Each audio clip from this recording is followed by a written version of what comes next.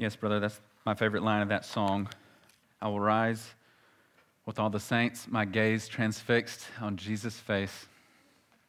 We're going to be in Acts chapter 2 this morning, verses 42 through 47. Acts 2, verses 42 through 47. And they devoted themselves to the apostles' teaching and the fellowship, to the breaking of bread and the prayers.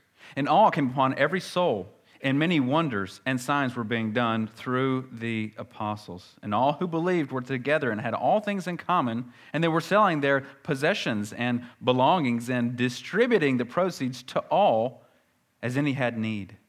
And day by day, attending the temple together and breaking bread in their homes, they received their food with glad and generous hearts, praising God and having favor with all the people.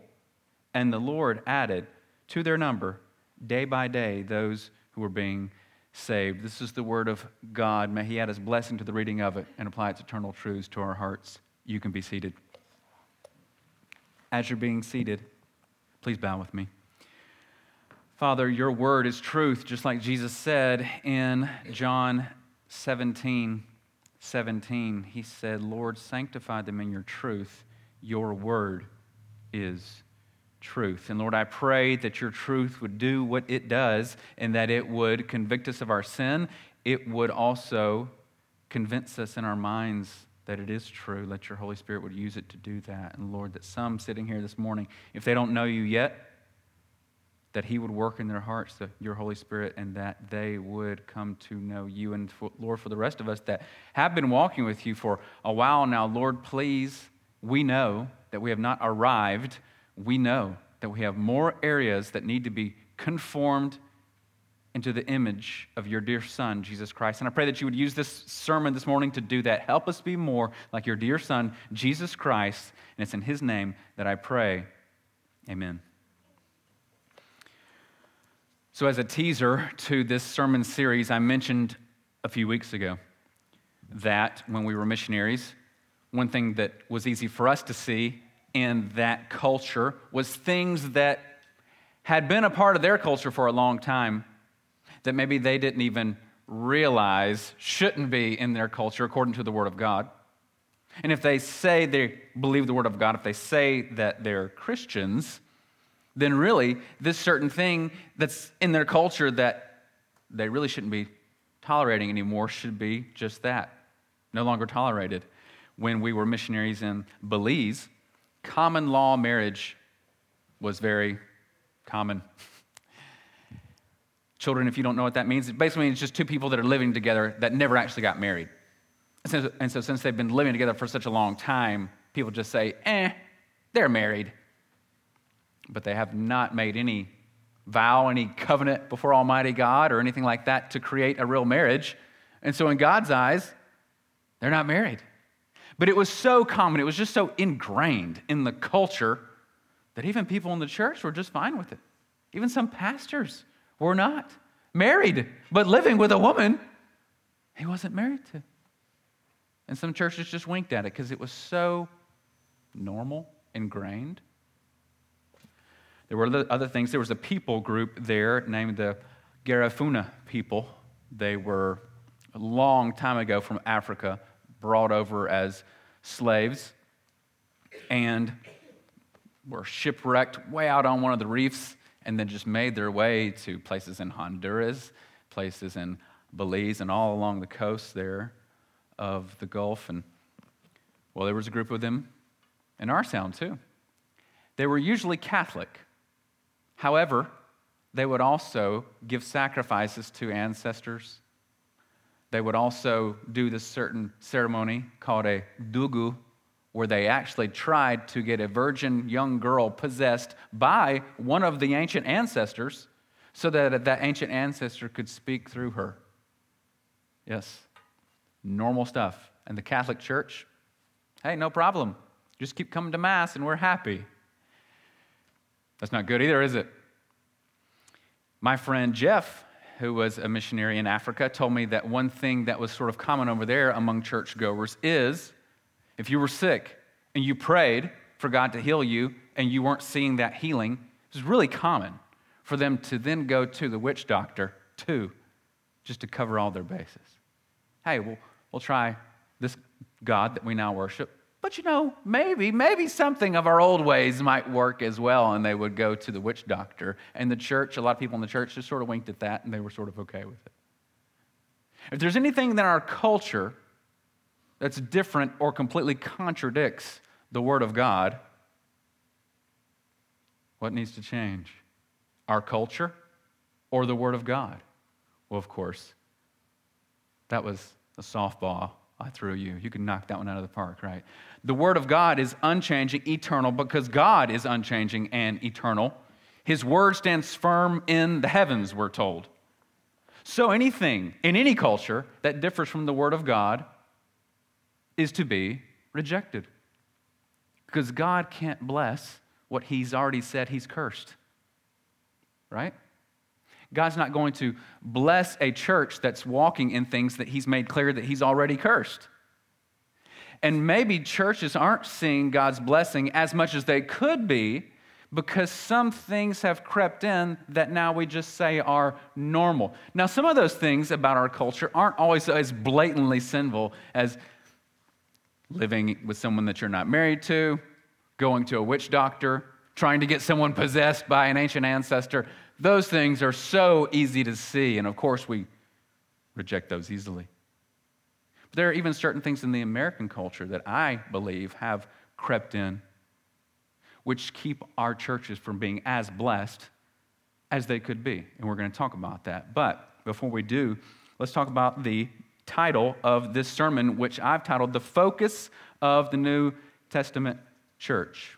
The focus of the New Testament church. As you might recall, last week's was the foundation of the New Testament church. This week's is the focus of the New Testament church. And we're going to see what the primary focus was. 4 things. You've already seen them in verse 42 of our section. Because if we look at the church in its pure form, when it was first birthed, what they were focused on is what we should be focused on.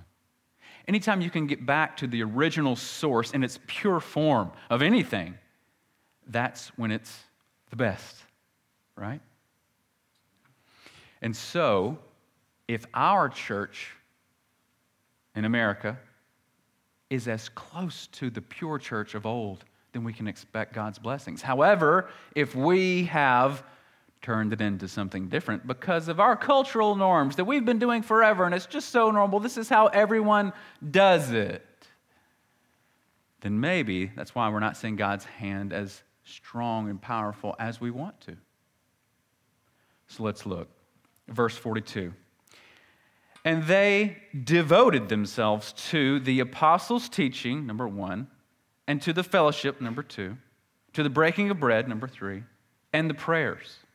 Those are the 4 things that the early church were primarily focused on. 4 things, very simple. The apostles' teaching, fellowship, breaking of bread, and prayers. And it says at the very beginning, they devoted themselves to this. Gave their whole self to it. Let's talk about the first one then, the apostles' teaching. Listen to what MacArthur said about this, John MacArthur. He said, the foundational content for the believer's spiritual growth and maturity was the Scriptures, God's revealed truth, which the apostles received and taught faithfully. If you were here last week, we got to see the very first sermon preached after the Holy Spirit was poured out on Jesus' followers, the apostles and a few of the other followers who were with him. The Holy Spirit was poured out. They began to speak in other tongues so that people around them from all these other nations who were there for the holiday of Pentecost, the Jewish holiday of Pentecost, they come to Jerusalem for that. We saw 16 different types of people groups were there to celebrate that. They began speaking in other tongues. All these people hear the mighty works of God, we're told, in their own language. And 3,000 souls are added that day at the preaching of the apostles, giving the gospel, primarily Peter preaching this time. And 3,000 souls are added in one day. 3,000 souls are added in one day at the preaching of the gospel by the apostle Peter. And we saw the content of his sermon was what? The Word of God. He quoted 3 different passages from Scripture, Joel, Psalm 16, and Psalm 110 in that one short sermon, calling people to repent, believe, be baptized. And they did. They were pricked in their conscience when they realized that the blood of Jesus was actually on their hands, and they were pricked to their conscience. So when the apostles teach, what do they teach? Their own ideas? Human philosophies and wisdom? No. The Word of God. So when we see here, they devoted themselves to the apostles' teaching. What we can really substitute with that, if you want to, is the content of their teaching, which is the Word of God. So they devoted themselves to the Word of God, preached faithfully by those whom God approved. That's the number one thing that they focused on, the Word of God preached faithfully by those whom God approved. Secondly, fellowship. They devoted themselves to fellowship. Meeting together in fellowship is not only good for our sense of well-being, as you know it is, it's also good for our souls. It is good for our sense of well-being, and it's also healthy for our souls. We need it. We need to be meeting together, not only on Sunday mornings. Anytime we can meet together with other believers, don't you just get charged up. There's a brother that I meet with weekly, and I'm telling you, every time I go away from that meeting, I'm blessed. It just helps me. The Bible says, as iron sharpens iron, so one man sharpens another. We need to meet together. It's good for us, especially people who love Jesus. Maybe he's on fire about something that week, and maybe you're struggling. Guess what? It rubs off on you.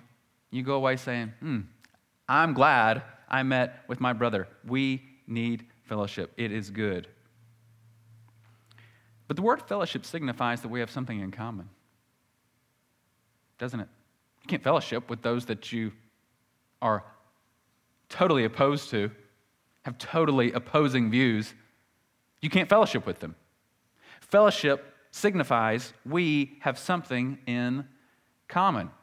Look at 1 John 1, 5 through 7. That word fellowship that's used here in Acts 4:24, I got it mixed up. Acts 2:42, that word fellowship is used 8 times in the New Testament. 8 times, lots of different books. The highest collection of that word 3 times in 1 John chapter 1. He uses it 3 times in 1 John chapter 1. Here's 2 of those instances. Listen to this. He says this, "This is the message we have heard from him and proclaimed to you, that God is light, and in him is no darkness at all." What does he mean by that, light, darkness? Well, of course he means God's holy, perfect, pure, upright, righteous altogether. In him is no darkness at all. What's he mean by that? No sin, no impurity, nothing unrighteous or unholy, only perfect and glorious. Now, if that's true about God, then it should be true about his followers as well. And that's his point in verse 6. If we say we have fellowship with him while we walk in darkness, we lie and do not practice the truth. If we go around saying, I'm a Christian, I'm a Christian, I'm a Christian, while habitually, uncaringly walking in darkness. He doesn't mean you occasionally sin. It breaks your heart, you feel dirty, and you repent of it. He makes that clear later on in the same chapter in verse 9. So he's not talking about perfection. Not at all. We're not a church that preaches any type of perfectionism. You'll never attain to that until you're in heaven.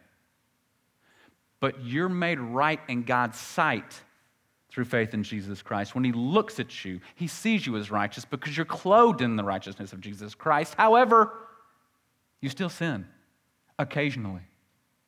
Like we say, we're not sinless, but as Christians, we sin less because we hate our sin now. It's not a part of our new nature. And so, he's saying, if we say we have fellowship with God, I'm reconciled to him, but I still live like the old Cohen, not caring about my sin, actually kind of liking it. Well, actually really liking it. Looking forward to when I can do it more. He says, you're a liar. You don't have fellowship with God. You lie, and you don't practice the truth. And he's right. If I'm living that way, I don't practice the truth. Verse 7, but if we walk in the light, as he is in the light, walking in fellowship, obeying this word, loving this word, wanting to obey it, knowing that the more I walk in it and the more I obey it, the more Jesus I get and the more closely I walk to Jesus. If I do that, look at this. We have fellowship with one another. See that? There's our word, fellowship with one another. That's our Acts 2:42 type of fellowship. They had fellowship. Why? Because they were all walking in obedience to the Word of God. They were believing it. They were loving it. They were seeing that Jesus was the ultimate fulfillment of all those Old Testament scriptures. And they said, wow, Jesus is the Messiah. He's the one. And even Gentiles were coming in later on, as we'll see in this book. And they had fellowship. Why? Because they had Jesus in common. They had fellowship because they had Jesus in common, and they all loved him. See, they were united under the truth. Look at this. We have fellowship with one another, and the blood of Jesus, his Son, cleanses us from all sin. It's this continual cleansing, by the way. John uses this form of Greek that doesn't always come out in English. You always lose something when you translate. He uses a lot of times these continual sins, like when he says, if we walk in him, we don't sin. He's going to say that later on. Well, you can read that and quickly feel like a loser. But what he means is you don't continually walk in types of sin like that. It's not a part of who you are anymore, like you just love to do it. So Jesus continually cleanses us from sin because we're continually believing in him. That's how we have fellowship with one another. We're united under the truth that Jesus Christ is the way, the truth, and the life, and he's the only way to be saved. Next, it says that they were focused on the breaking of bread. Apostles' teaching, fellowship, breaking of bread. I believe this is probably a reference to maybe two different types of things. I believe it's definitely a reference to meeting together, because later on in the text it says that they received their food, verse 46, day by day, attending the temple and breaking bread in their homes, they received their food with generous hearts. So it's definitely a reference to just eating together, but I think it's also a reference to communion. Whenever we were missionaries, we would meet together for a weekly Bible study with some other missionaries. This is good for us because if you've never been on the mission field, you know that you give and give and give and give, and there's not a lot around you that fills you back up. Coming to church on Sundays like this, I remember when we would come home on furloughs, and we would just come to a church, and oh my gosh, it was so good. And I would look around because I was just praising. I was like, this is so good. You guys don't realize how good you have it because you're just used to it. You go on the mission field, and you know why you go to the mission field. You don't go there because everything's right and good and they're doing it right. You go there to help them. Maybe they don't even know Jesus at all. I talked to pastors who, after about a year of being around him and teaching him, I believe truly got saved. So here we have a pastor, because he was totally different. So here we have a pastor not even saved in his church. Vain, prideful. It's just, you could taste it when you were around him. And then about a year later, humble, caring, hungry for the truth. Such a change in him. So it's churches like that you're at every Sunday and you're just like, oh gosh, this preaching. Oh gosh. Oh, these songs. Oh, it's just like, not in a judgmental way, it's just, it was hard. So we'd have to meet together weekly as missionaries to do a Bible study with each other, kind of fill each other up. One thing that we also did during those Bible studies is that we took communion together. We took communion at a little Bible study at our kitchen table in our house with other missionaries. It was good for us. We needed to do that. We wanted to do that. Well, these people would want to do it even more. I believe this is also a reference to communion, because think of who they were.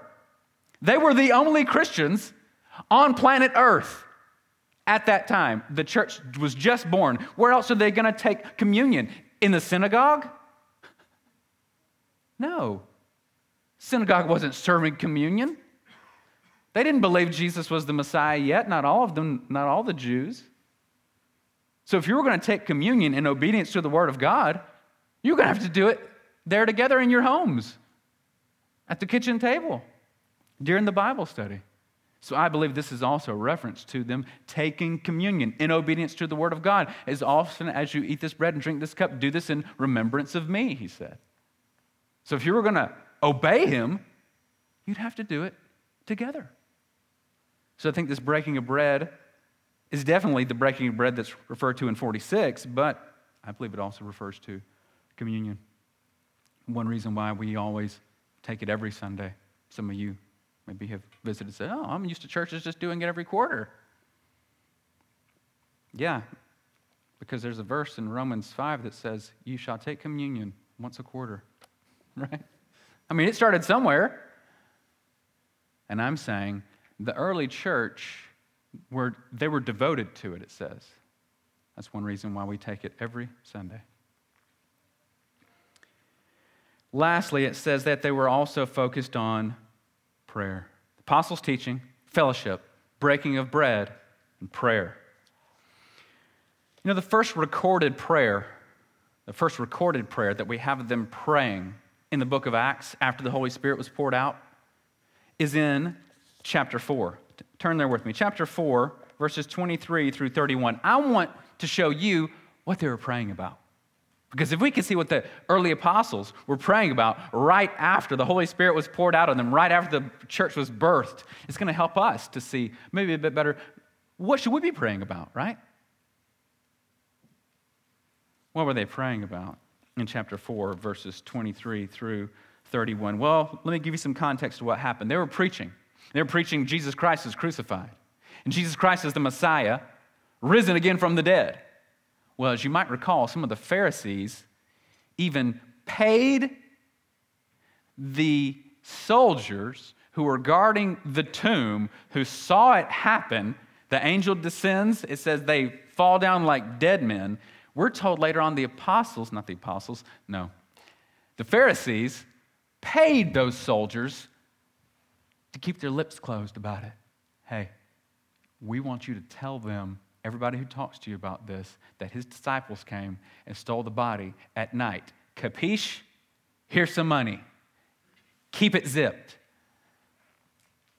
That's how badly they wanted this covered up. They said, we're going to pay you to lie. How's that sound? Us God followers. Such hypocrisy. So guess what? These apostles start preaching that Jesus is the Messiah and that he's risen from the dead. And these same Pharisees say, well, we can't have that business. So they arrest them. And at this point, they threaten them. Hey, if you do this again, it's not going to be pretty. So zip it. Y'all are free to go now. So they let them go this time. Listen to this, verse 23. When they were released, they went to their friends and reported what the chief priests and elders had said to them. And when they heard it, they lifted their voices together to God, saying, Sovereign Lord. Here's the first recorded prayer in Acts after the Holy Spirit's poured out. Sovereign Lord, who made the heavens and the earth and the sea and everything in them, who through the mouth of our father David, your servant, said by the Holy Spirit, isn't it interesting? They quote Scripture when they preach and they quote Scripture when they pray. Maybe something we should learn from.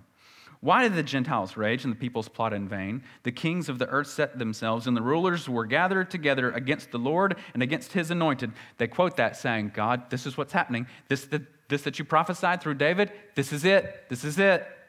For truly in this city there were gathered together against your holy servant Jesus, whom you anointed, both Herod and Pontius Pilate, along with the Gentiles and the peoples of Israel, to do what? To do whatever your hand and your plan have predestined to take place. That's a whole sermon in itself. And now, Lord, look upon their threats. Pay attention to this next part. Listen to what they're actually asking, and notice what they're not asking.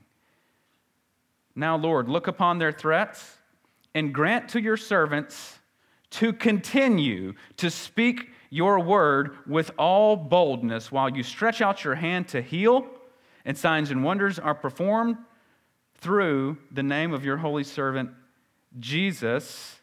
And when they had prayed, the place in which they were gathered together was shaken, and they were filled with the Holy Spirit and continued to do what? To speak the word of God with boldness.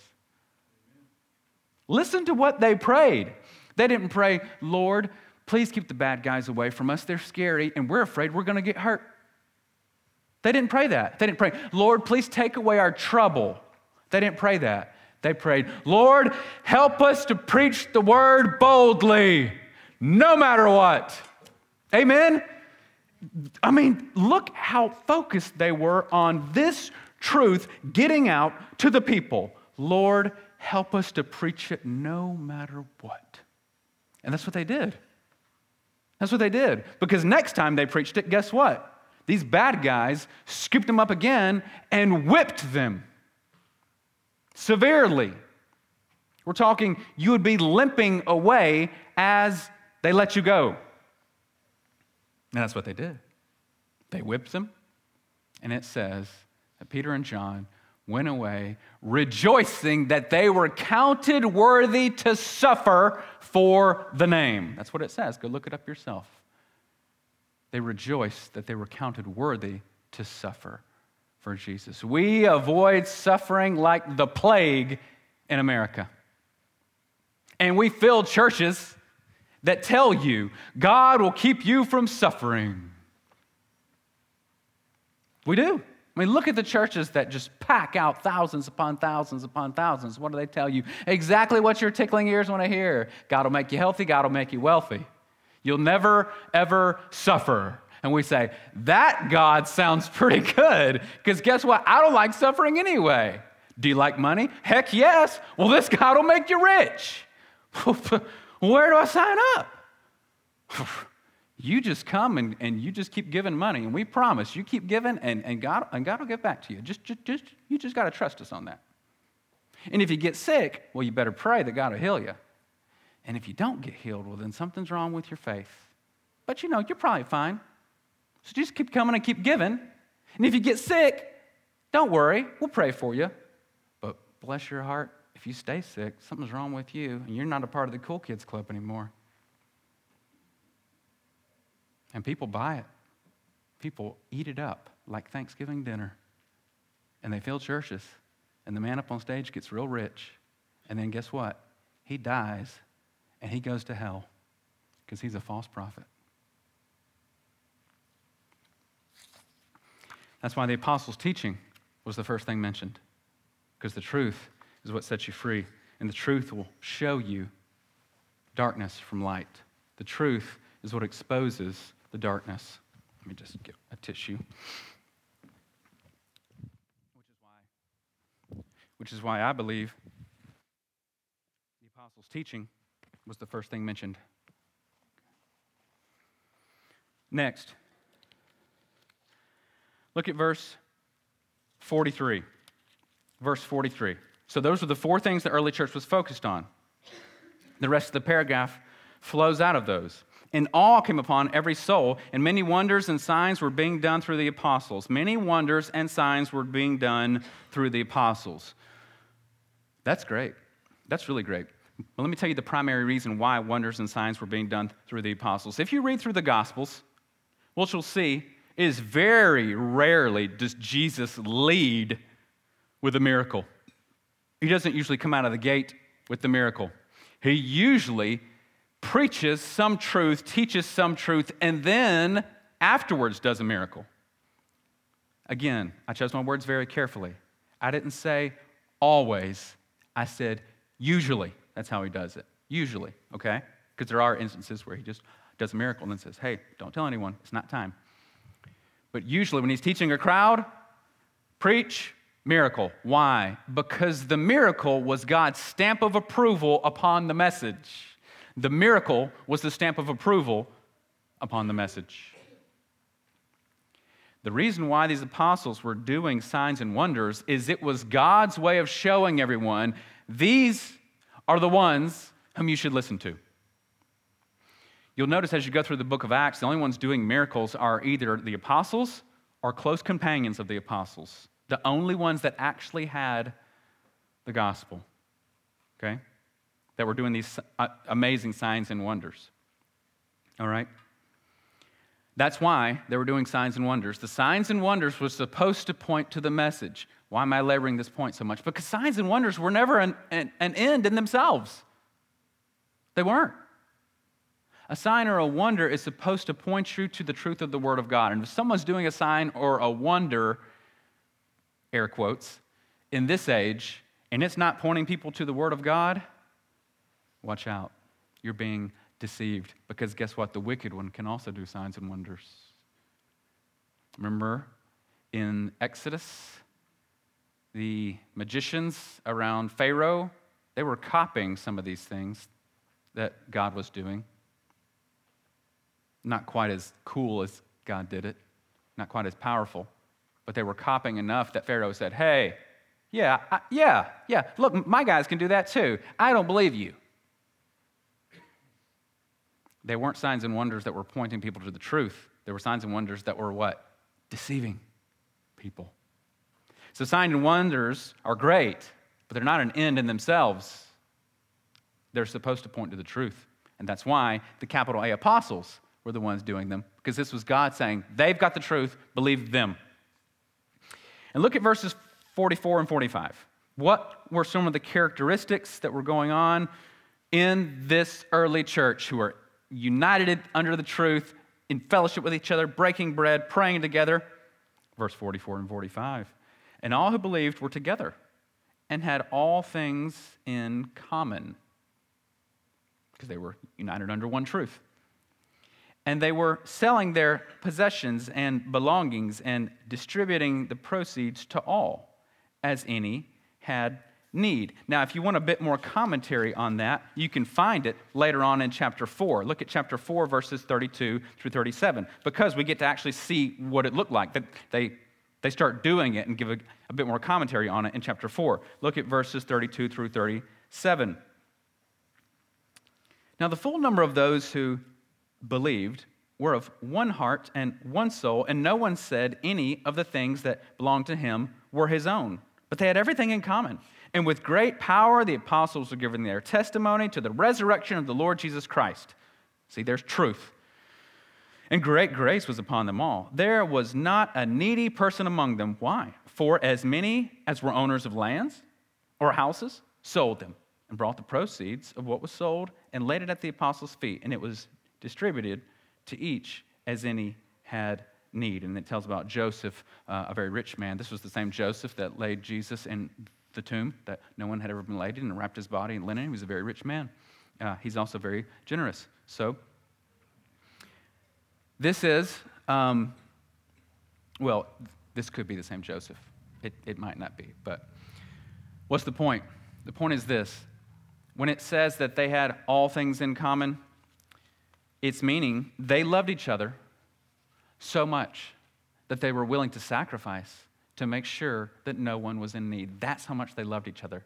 That's what real truth and real unity under the truth looks like, a love for one another. Remember Ashley Heath, whenever she was attending with us in the past? She had visited other churches around. You know why she said she landed at this one? Well, because we were focused on the truth. But you know one of the main things she said, I could tell y'all loved each other and that y'all loved me.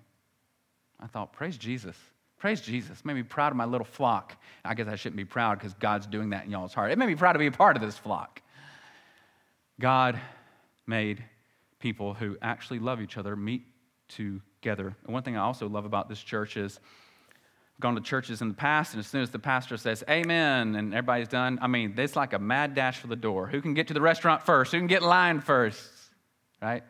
One thing I noticed about this church is, boy, it's like 30 minutes after I'm done preaching. It's like 12:30, and I almost have to kick people out of the building. You guys just love each other so much, you won't stop talking to each other. I love that, right? I love being a part of a church where people actually love each other more than getting to the buffet first.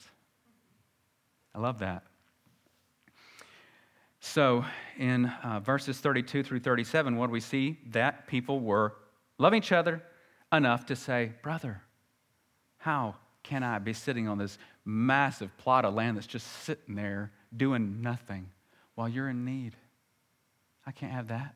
I can't have that. So they sold all those acres and said, apostles, you give this to any of our brothers and sisters who need it. That's how united they were. Because, again, you got to think of it. They were the only Christians on planet Earth. They were it. So they were so united. They were like, it's us. We're the only ones. And we're united in this truth. And isn't Jesus wonderful? And isn't it easy to make sacrifices for people you love. It is. You're less willing to make big sacrifices for somebody you don't even know. You're much less willing. Some guy comes to you on the street. Hey, man, can you bum $100? It's like, probably not. What's going on? Well, it gives you this whole story. You're like, no, probably not, my friend. However, someone you love dearly says to you, listen, I've kind of fallen on some hard times, and I just don't even have enough money for groceries right now, and I hate to ask you this, but can you just help us with groceries, please? Oh my gosh. You drive them to the store, buy it for them, take it home, put it in their refrigerator for them even. Why? Because you love them so much, right? It's easy to make sacrifices for people you love. In our previous church that we went to years ago, there was a little girl. She was born with a disorder that was just, she was not going to live to be an old lady. It was just known. But if she didn't get a kidney transplant at around the age of 10, well, she wasn't going to live to see 11. Her father gladly gave her a kidney. He was a match. Do you think he had to think about it very long? Oh, gosh, a kidney. Ugh. Well, that might hurt. And how long's recovery? How much is that going to cost? Yeah, I'm going to have to think about it, sweetie. I'm not so sure. No. He was thinking, how soon can we get this done? You know why? He loves his daughter. What father wouldn't do that? I should say, what good father wouldn't do that for his own daughter? It was easy. It was an easy choice. We're not talking about giving up lands. We're talking about giving a kidney. It's easy to want to give to someone who you love. And I think that's all we need to see here. I don't think this is a blueprint for us to say, you better not say anything's your own ever, or else you don't love the church. I don't think it's saying that at all. I think it's just showing us how pure and deep and rich the love for God was, which showed itself in the love for your neighbor. What are the two greatest commands? Love the Lord your God with all your heart, soul, mind, and strength, and love your neighbor as yourself. I'm telling you right now that love your neighbor as yourself won't happen unless the first one happens. Loving neighbor as self flows out of love for God. They had a deep, rich, true theology of God and knew him well, and it made it easy for them to want to give to others. And I think that's what we take away from this, is just how much they had in common because of the truth, and just how much they loved each other. Now, let's look at the rest of the section. Let me get back to it here. Verse 46, and day by day attending the temple together and breaking bread in their homes, they received their food with glad and generous hearts, praising God and having favor with all the people. And the Lord added to their number day by day those who were being saved. I want to look at verse 46, though. Day by day attending the temple together and, look at this, breaking bread in their homes. They received their food with glad and generous hearts. Remember earlier I said certain things in the culture can creep in and keep God's blessing from being upon the church.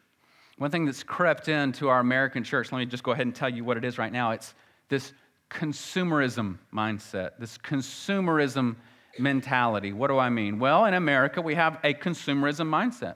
We do. You go to a restaurant, and you show up, pay money, and you get the food. Hey, I'm here. Here's money. I want food. Now, guess what? Someone else has already thought up that menu, learned how to make all that food, purchased the building, cooks it for you, all that. Somebody else has already done all that footwork, and you just show up, pay money, and get it. It works like that on vacations too. You show up, pay the money, and guess what? You expect somebody has made this hotel room or suite really nice. Somebody's thought out the aesthetics of the room, and guess what? They did. Somebody's cleaned it. You expect that because you paid money. Somebody else is doing the cleaning. Somebody else is working on the aesthetics, and somebody else keeps it nice in here. Makes my bed. While I'm gone, I come back. Oh, my bed's made. Of course it is. I paid money. Somebody else does everything. We bring that into the church too. I show up, I tithe, and you're responsible for making church happen to me. Really? It's crept into us. We think, well, that's how church is supposed to be too. Listen, I tithe. And Pastor, you work full-time. You're supposed to make church happen to me. I just show up, and I get fed. Make church happen to me. Okay, see you next Sunday. And then we wonder, why am I not so fulfilled? Why is this church not giving me everything I want? Right? We do that. I know we do that. Because we've had, and this is not, I'm not downing anyone, but we've had people leave because other churches were doing other programs that they wanted to go to. And I'm still friends with those people. There's no bad blood. I'm not so naive to think this is the only good church in Gadsden. And I'm also not so naive as to think that as a pastor, my main goal for you is that you be made into the image of Jesus Christ, because that's God's main goal for you. I'm not so naive as to think that God can't make you into the image of his son better at a different church. I know that that's possible. So I've told everyone who's left, everyone who's actually told me that they've left and then left, I've told each one of them, I want you to be wherever God wants you to be. And I meant it with all my heart, because I'm not the only pastor who can love them or who can help them. But I will say this, if you're going to another church because that other church has done all the legwork for you and they've come up with this program and somebody's leading it, somebody's thought it up, somebody keeps it going every week, well, guess what? You know what that means? Somebody's thought it up. Somebody keeps it going every week. Somebody's making it good and all that. Well, what about when they're not doing that anymore? You run to another church that has another program? What I'm saying is this. The early church met from home to home, it says. It doesn't say in each of the apostles' homes because they were the ones who were supposed to think up and do everything. No. You want to experience church as it's supposed to be in the New Testament, you're led by the Holy Spirit. You yourself, led by the Holy Spirit to walk in obedience to him. And that means you do church too. And you help others experience church because we're the church. This building's not the church. You know that, right? I mean, I've heard people say, oh, I can't believe you would do that in the house of God. What if we move out of this church building and a business comes in here? Cubicles. Are those cubicles more holy than other cubicles? Because this is a church? No. The church is not the steeple, the church is the people. And so what I'm trying to say to you is this. You want to experience God's blessing?